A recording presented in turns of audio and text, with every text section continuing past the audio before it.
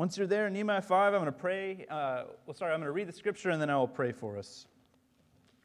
All right, Nehemiah 5, starting in verse 1. We're going to go through the whole chapter today, so bear with me. Now there arose a great outcry of the people and of their wives against their Jewish brothers. For there were those who said, "With our sons and our daughters we are many, so let us get grain that we may eat and keep alive." There were also those who said, "We are mortgaging our fields, our vineyards, and our houses to get grain because of the famine." And there were those who said, "We have borrowed money for the king's tax on our fields and on our vineyards. Now our flesh is as the flesh of our brothers, our children are as their children, yet we are forcing our sons and our daughters to be slaves. And some of our daughters have already been enslaved, but it is not in our power to help it. But other men have our fields and our vineyards."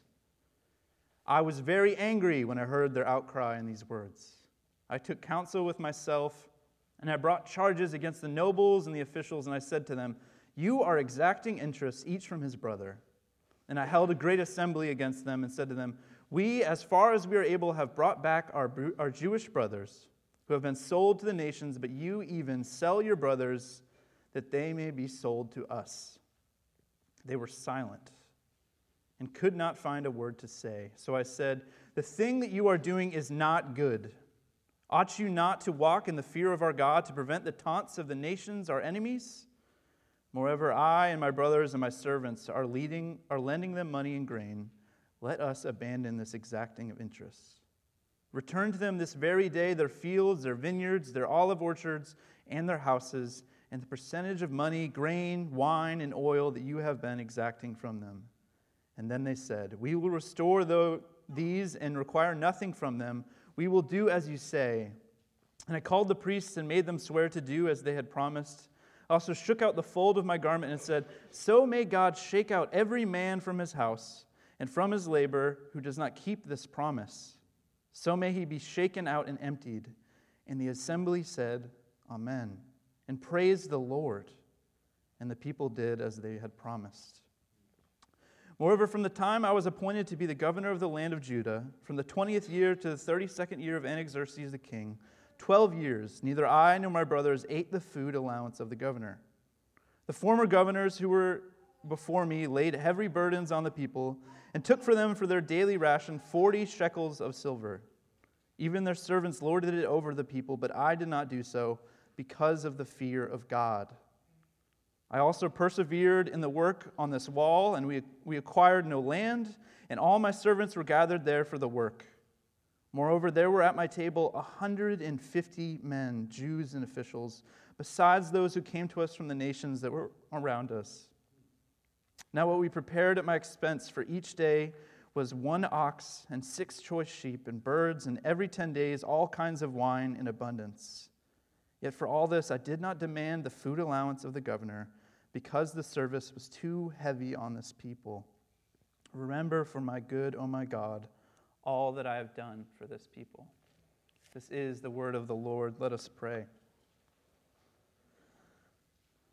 Father, I'm reminded of the pastor who each step as he walked up to the pulpit said, I remember the Holy Spirit and I believe in the Holy Spirit. Over and over he said that. Lord, Holy Spirit, would you be at work this morning? Would you use the words in my preparation? Would it encourage your people of God? Would it convict your people of God? Would we see the beauty of Christ so much more clearly? And would it inspire us? Would it call us to a life of generosity? In your name we pray. Amen. Amen.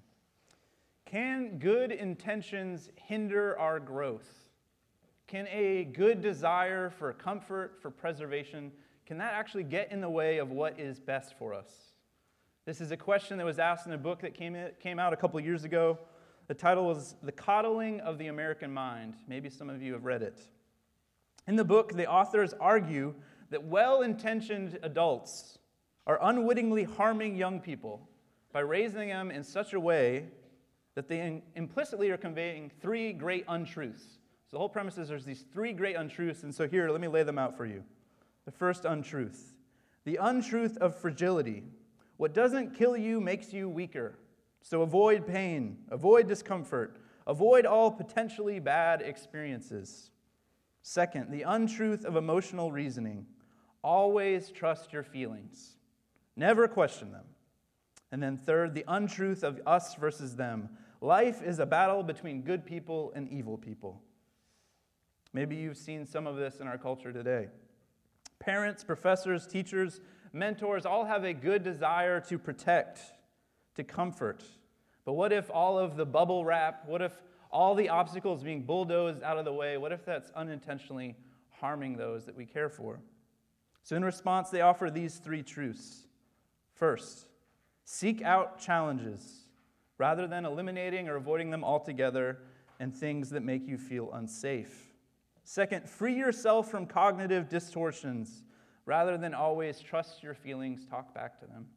And then finally, take a generous view of other people and look for nuance rather than assuming the worst about people with a simplistic us versus them mentality.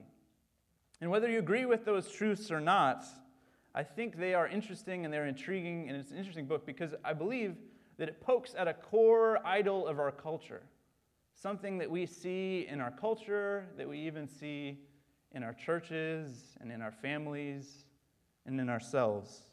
And that is the idol of comfort. We are obsessed with comfort. Just think for a second. Think about the existence of Uber Eats, of Amazon Prime, of Netflix, right? We are too lazy to even go and get fast food that is prepared by someone else. We need someone to come and deliver it to our doorstep. Or hell hath no fury for the package that takes more than 2 days to get to us through Amazon Prime, right? 3 days? Are you kidding me? And then with Netflix, do you even remember when you had to watch a show and wait a week anymore? You want to be able to watch the entire show right now, in the moment, the day that it comes out. We love our comfort. In fact, we prioritize our comfort. And sometimes even to the detriment of our communities and to our churches and to our families and to our own souls. We prioritize comfort. And that's why I think this text this morning is so helpful, is because it's so real. Do you notice all the things that it addresses? Taxes, debt, oppression, abuses of power, public outcry, restitution. These are very real, realities that we see on TV today, that we see everywhere in our culture. So if fragility, emotional reasoning, us versus them thinking coddles the American mind, then what coddles the church? What inhibits our growth and decreases spiritual resilience? And I'd argue that our text this morning is going to show us three great untruths on how to inhibit our spiritual growth. Live by these to the detriment of your community. Live by these to the detriment of your church and to your own spiritual growth. So first, keep your head down. Ignore the needs of those around you. Second, stay silent. Walk in the fear of man.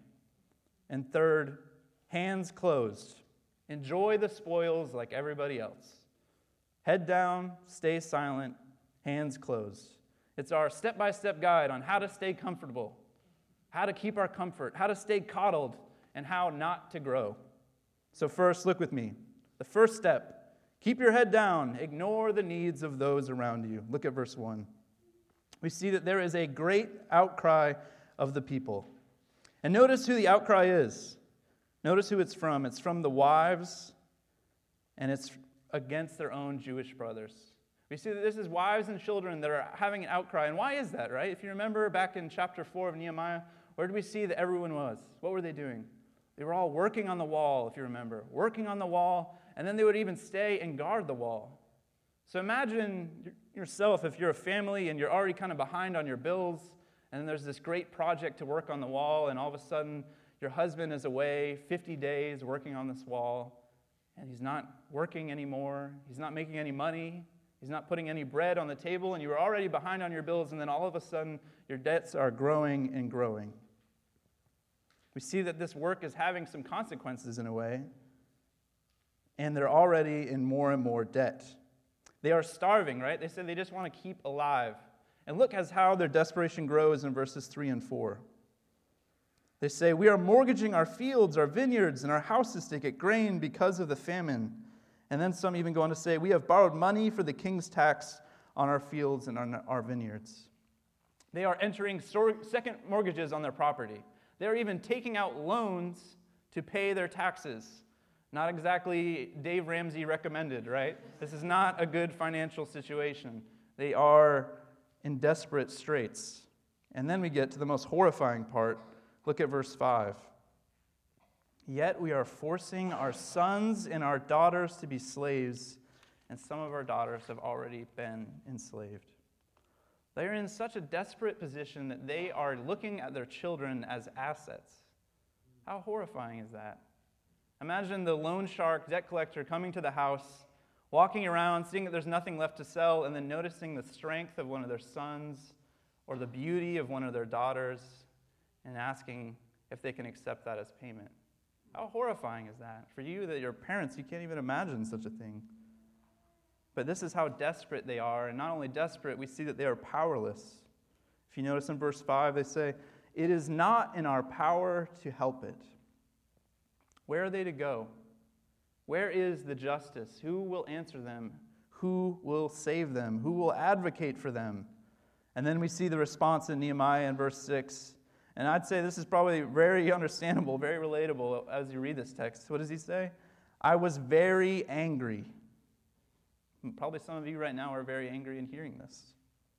The people were powerless. When I think of this sense of powerlessness, it makes me think back to a movie, maybe some of you have seen the movie Rainmaker. It's got a young Matt Damon in it, and he's a lawyer, and he's just graduated from law school, and he's starting his first case, and we see this poor family who is slowly watching their son die of a preventable medical condition. And so Matt Damon's on the case because they have this insurance policy that they've been paying into faithfully, and now they have a legitimate claim for their son who they love so much as they're slowly watching him die, and they keep resubmitting the claim over and over and over, and it keeps getting denied. Until the seventh time she sends the claim in, and she gets a letter from a claim officer who says, "You are stupid, stupid, stupid." It's horrible. Maybe you've seen that scene. It's unbelievable in a way. But what we find out is that this insurance company it's entirely a scam. That their whole policy is to deny claims over and over, hope to reach a settlement, and to just move on and keep the profits. It's evil. And sadly, the son dies in the story, and here this family is left with a son that could have been saved if they just received the payment. And so, of course, Matt Damon, through his amazing work, is able to get the jury to rule in favor of the family. And they're owed $50 million. And then another realistic thing happens. What does the company immediately do? They declare bankruptcy, and no one receives a penny. It's horrible, but it's relatable because we see this level of greed and injustice in our own world. And these parents felt so powerless. They were desperate. And they only got one semblance of justice from this young lawyer by his hard work. The people in Nehemiah are powerless. And no one seems to be listening. In fact, the people that are oppressing them, we found out, are actually the very people of God, against their own flesh and blood. And this is not just an issue in Nehemiah's day.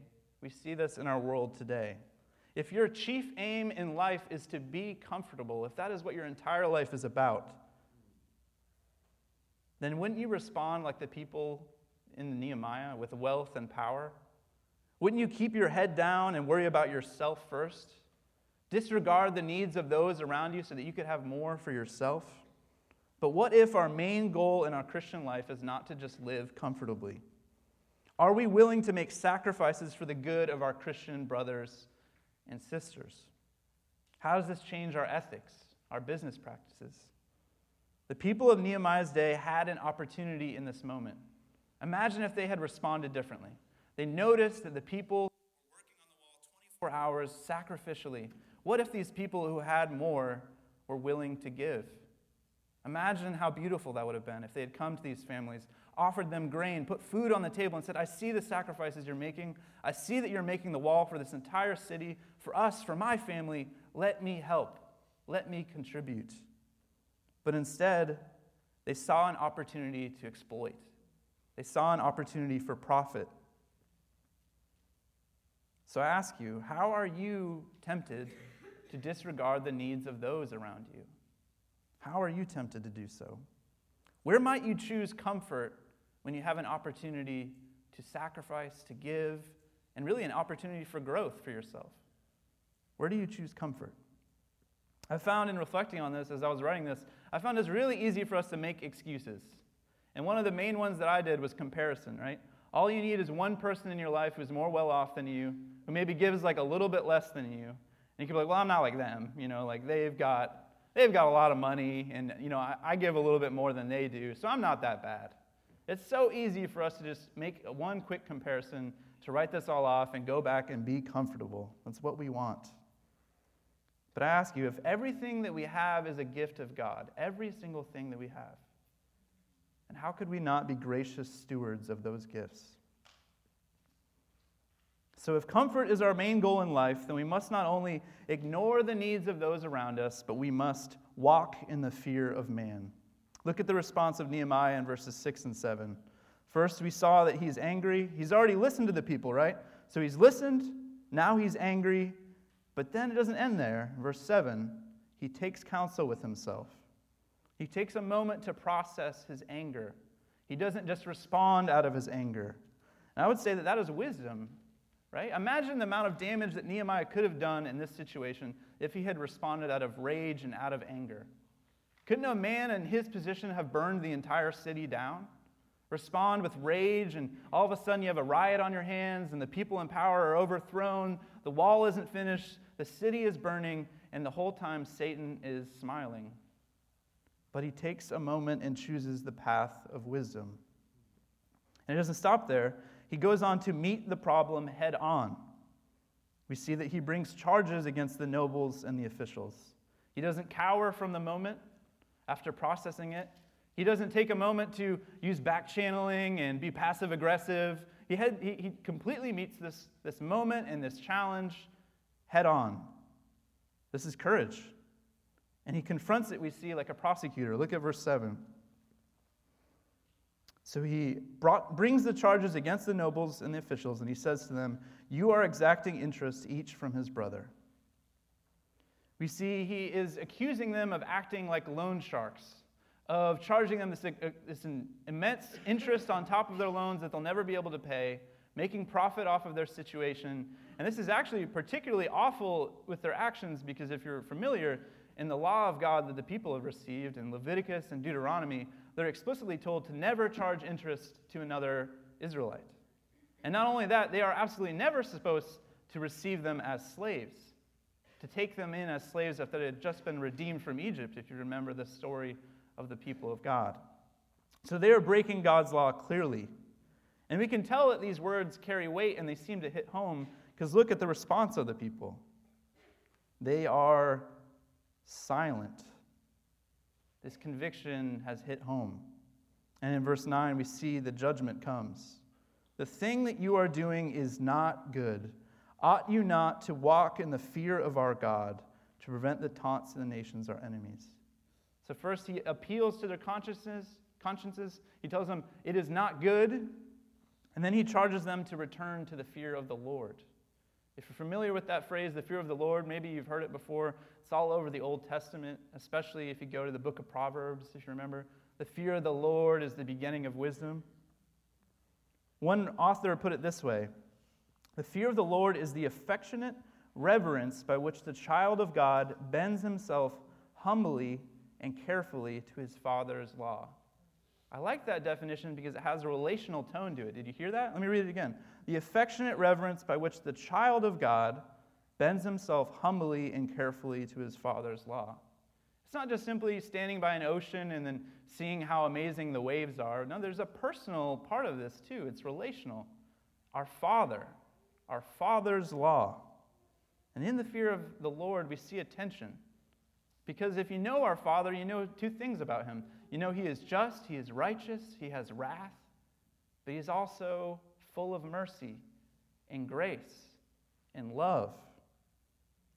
And that tension puts us in awe. We respect him, we love him, we adore him, and it changes the way that we live.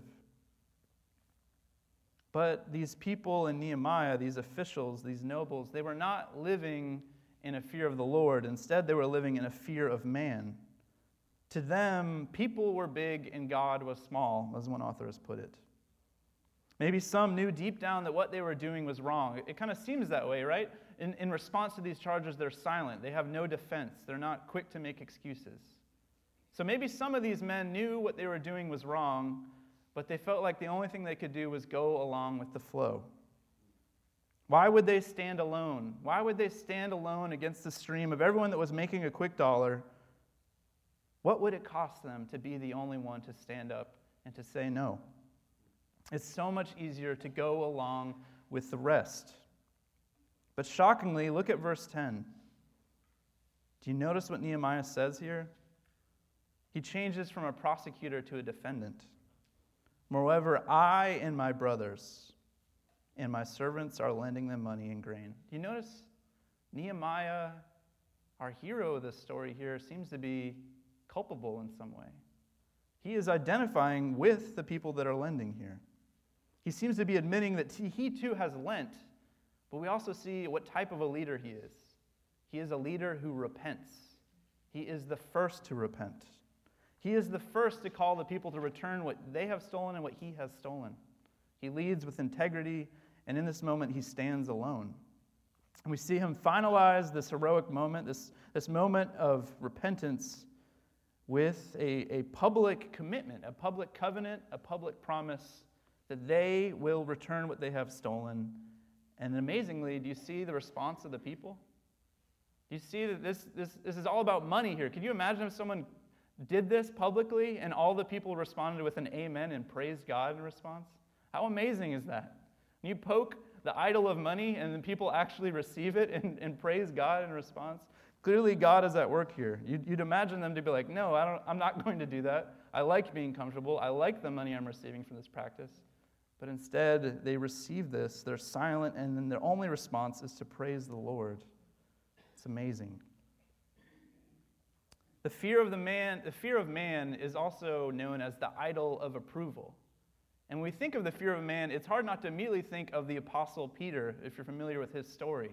A man who is very quick to say something and to put his foot in his mouth, right? He was very quick to respond rashly. If you remember, he attacks the man on the night of Jesus' arrest. Often he's one of the disciples that a lot of us can relate to. We say something, we regret it. His most infamous moment is the night of Jesus' crucifixion, when he had 3 opportunities and people came up to him and said, "Aren't you the man? Weren't you with that Jesus?" And he's like, "I don't know him. I don't know who you're talking about. You've got the wrong guy. I'm not that man. I don't know this Jesus fellow that you're talking about." And then, of course, the rooster crows, right? And here was Peter in that moment, afraid of persecution, wanting the approval of those around him, wanting to be accepted and afraid of the people around him. But if you know Peter's story, that is not the end of his story. The fear of man does not have the final say on his life. The idol of approval is not his master, because he experiences the grace and the mercy of Jesus. And he even goes on to write this in 1 Peter 3, 14 through 15, which I think, hearing Peter's denial behind these verses, watch it come to life for you. But even if you should suffer for what is right, you are blessed. Do not fear their threats. Do not be frightened, but in your hearts revere Christ as Lord. Always be prepared to give an answer to everyone who asks you, to give the reason for the hope that you have. But do this with gentleness and respect. Do you hear that?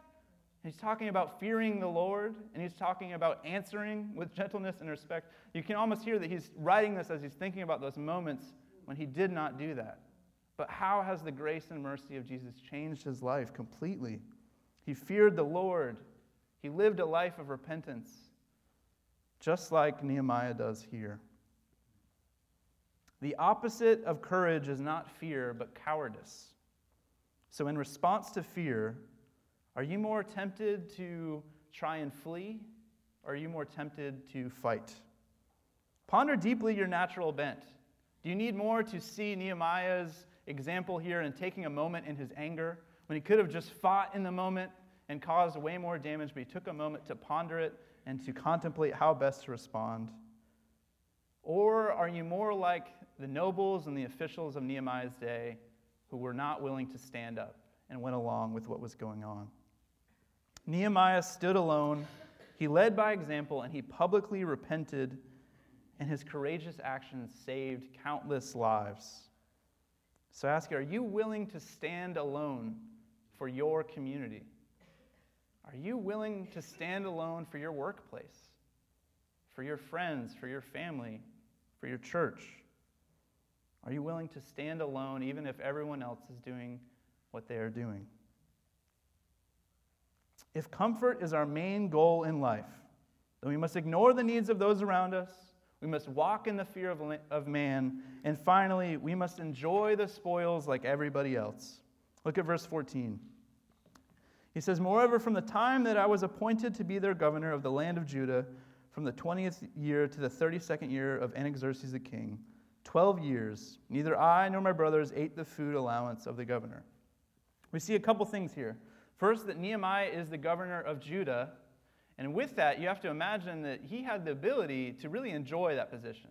Imagine being a king and having someone you trust in a place like this. Someone restoring the area, rebuilding the walls. How easy would it be for you to be like, man, I'm so glad that he is there. Things are going well. Let's let him enjoy the position a little bit. He can increase the taxes, enjoy it. He's making this problem for me. He's making it go away. So I don't mind if he enjoys his position. And so in verse 15, we even see that this was a common practice. Look at 15. "The former governors who were before me laid heavy burdens on the people and took from them their daily ration, 40 shekels of silver. Even their servants lorded over the people, but I did not do so because of the fear of God." Nehemiah did not do so like everyone else used to, because he feared the Lord and he would not exploit the Lord's people. And look instead what he does. Look at verses 16 and 17. This is the type of leader he is. "I also persevered in the work on this wall, and we acquired no land, and all my servants were gathered there for the work. Moreover, there were at my table 150 men, Jews and officials, besides those who came to us from the nations that were around us." So the type of leader that Nehemiah is he's the one that is on the ground working with the people. He's not enjoying the perks of his position. Instead, he is working alongside the people on the ground. And even further, we see that he is opening up his home to the people. You catch that? Over 150 people are coming to his house. Imagine that dinner table. That's serious. That's like the men's barn meeting that I went to recently, where there's hundreds of men there eating a meal together. This is a serious feast that he is putting on for the community. 150 people plus. It's like a wedding feast each night that he's throwing for his community. But do you notice who's paying the bill as well in verse 18? "At my expense for each day." And he goes on to list the grocery bill. That's a serious grocery bill that Nehemiah is paying for the people. It's clear that he is not going to sit back and live comfortably while the people suffer. Even if others in the past did so in his position, even if it required him to make a great sacrifice, he was willing to put his community before his own financial security. And we can see from this text clearly that Nehemiah is very wealthy. Isn't that obvious from putting on these regular wedding feasts? Imagine how much money you'd have to be able to do that day after day after day. But do you see anywhere that he's condemned for being wealthy in this text? We don't see anywhere that he seems to be condemned for being wealthy. We see that Nehemiah may have had wealth, but his wealth did not have him. We see that he is a steward of what the Lord has given him, and his purpose with that wealth is to be a blessing to the people. Nehemiah shows us how Christians ought to live as generous and hospitable people. Author Rosaria Butterfield, in a book that I've been reading recently called "The Gospel Comes with the House Key," that title alone, just remember that. The gospel comes with the house key. It's beautiful. She tells the story of her life coming to faith. And prior to Christ, she was actually a lesbian feminist who taught English at Syracuse University. And she tells the story of how she was writing an article that was kind of scathing of an organization called the Promise Keepers. And so she received a lot of mail after she wrote that article, and she had kind of been committed to reading whatever hate mail she received. And she opened up one letter, and it was from a pastor, and it was the nicest letter that she had ever received. And in that letter, the pastor actually gave her an invitation to come over to his home for dinner, to eat dinner with his family. And she talks about how she felt like a good scholar. She needed to go and investigate these Christians and to see them head on and to confirm what she believed about them in their own home. And so she surprisingly accepts this dinner invitation. And then she goes on to say how nothing unfolded as the way that she expected. And she writes this: "Nothing happened in the way I expected, not that night or the years after, or the hundreds of meals, or the long nights of psalm singing and prayer as other believers from the church and university walked through the door of this house as if no door was there. Nothing prepared me for this openness and truth. Nothing prepared me for the unstoppable gospel and for the love of Jesus made manifest by the daily practices of hospitality undertaken in this one simple Christian home. This Christian home became my 2-year refuge and way station. Long before I ever walked through the doors of the church, the Smith home was the place where I wrestled with the Bible and with the reality that Jesus is who he says he is." How beautiful is that? Let me read that. "Nothing prepared me for the unstoppable gospel and for the love of Jesus made manifest by the daily practices of hospitality." That's a beautiful image of Christian hospitality and generosity. It is sacrificial. It does have a cost. It can be inconvenient and it can be expensive, but it is worth it. And God used it in this instance to save a complete stranger, to save her soul. And none of us in this room probably have the wealth of Nehemiah, right? We can't host 150 people at our home regularly with these huge wedding feast-like events. But what if simply you start smaller? What if you just invited your neighbor over to your house for dinner? Start there. Do you have a dinner table? Do you have the ability to maybe make a little extra room in your grocery budget to buy a little extra this week? What delicacy or comfort could you sacrifice to practice ordinary hospitality? And you may be thinking, why would I ever want to do something like that? You know, the way of comfort, it sounds so much nicer. Well, listen to these words from Philippians 2. "Do nothing from selfish ambition or conceit, but in humility count others more significant than yourselves. Let each of you look not only to his own interests, but also to the interests of others. Have this mind among yourselves, which is yours in Christ Jesus, who, though he was in the form of God, did not count equality with God a thing to be grasped, but emptied himself, by taking the form of a servant, being born in the likeness of men, and being found in human form, he humbled himself by becoming obedient to the point of death, even death on a cross. Therefore God has highly exalted him and bestowed on him the name that is above every name, so that at the name of Jesus every knee should bow." How do we live with empathy, with courage, with generosity? Well, we fix our eyes on our generous Savior, who humbled himself even to the point of dying on a cross for us while we were still sinners. In Jesus, we see a greater leader of God's people, greater than Nehemiah. We see our Savior who listened to the cries of his people. And not only that, he intercedes on their behalf. We see that he will judge the oppressors and he will bring justice to his people. He frees his people from bondage, even to sin and death. He redeems us. He saves us. He speaks up when he sees hypocrisy. And he lived a life of perfect wisdom. He was tempted, and yet he did not sin. And he was infinitely generous, dying on a cross for us. His grace and his mercy brings the outsider in and names them family and accepts them as sons and daughters. If you want to grow in generosity, look at the cross and look to your Savior. The deeper that we grasp this truth, the deeper that the gospel sets in, the more we are going to flourish with courage and generosity. In closing, a hero of mine, a man named Francis Schaeffer, who was a pastor and a theologian and an apologist, I was reading recently about a time in his life when he had a spiritual crisis. He had gone stale. He had lost his joy. Maybe you've felt similarly yourself. And I was reading his writing, as he was wandering through the beautiful Switzerland countryside and in prayer and working his way back through his own life and how he came to Christian faith, he wrote these words: I searched through what the Bible said concerning reality as a Christian. Gradually, I saw that the problem was that with all the teaching I had received after I was a Christian, I heard little about what the Bible says about the finished work of Christ on our present lives. Gradually, the sun came out and the song came. Interestingly enough, although I had written no poetry for many years, in that time of joy and song, I found poetry beginning to flow again. When he had gone stale, when he had lost his joy, he went back to the gospel. And the beauty of the gospel made him alive and renewed his joy. As one author put it, do you want to grow in Christ? Never graduate beyond the gospel. Move ever deeper into the gospel. Amen. Let us pray.